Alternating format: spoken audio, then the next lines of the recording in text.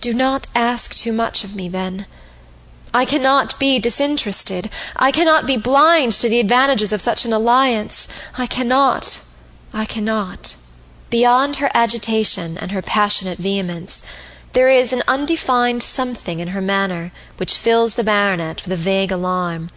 She is still on the ground at his feet, crouching rather than kneeling, her thin white dress clinging about her, her pale hair streaming over her shoulders, her great blue eyes glittering in the dusk, and her hands clutching at the black ribbon about her throat as if it had been strangling her.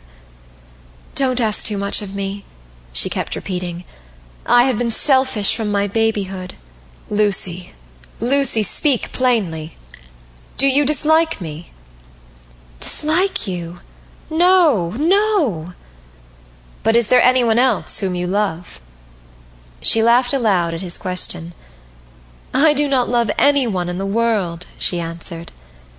He was glad of her reply, and yet that and the strange laugh jarred upon his feelings. He was silent for some moments, and then said, with a kind of effort, "Well, Lucy, I will not ask too much of you. I dare say I am a romantic old fool, but if you do not dislike me, and if you do not love anyone else, I see no reason why we should not make a very happy couple. Is it a bargain, Lucy?" "Yes." The baronet lifted her in his arms and kissed her once upon the forehead. Then, quietly bidding her good night, he walked straight out of the house. He walked straight out of the house, this foolish old man, because there was some strong emotion at work in his breast, neither joy nor triumph, but something almost akin to disappointment, some stifled and unsatisfied longing which lay heavy and dull at his heart, as if he had carried a corpse in his bosom.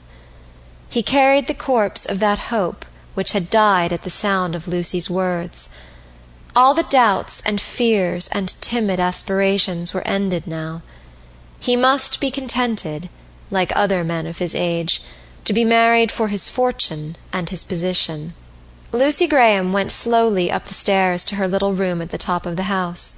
She placed her dim candle on the chest of drawers, and seated herself on the edge of the white bed, still and white as the draperies hanging around her. "No more dependence, no more drudgery, no more humiliations," she said. "Every trace of the old life melted away, every clue to identity buried and forgotten, except these. She had never taken her left hand from the black ribbon at her throat. She drew it from her bosom as she spoke, and looked at the object attached to it. It was neither a locket, a miniature, nor a cross. It was a ring, wrapped in an oblong piece of paper, the paper partly written, partly printed, yellow with age, and crumpled with much folding.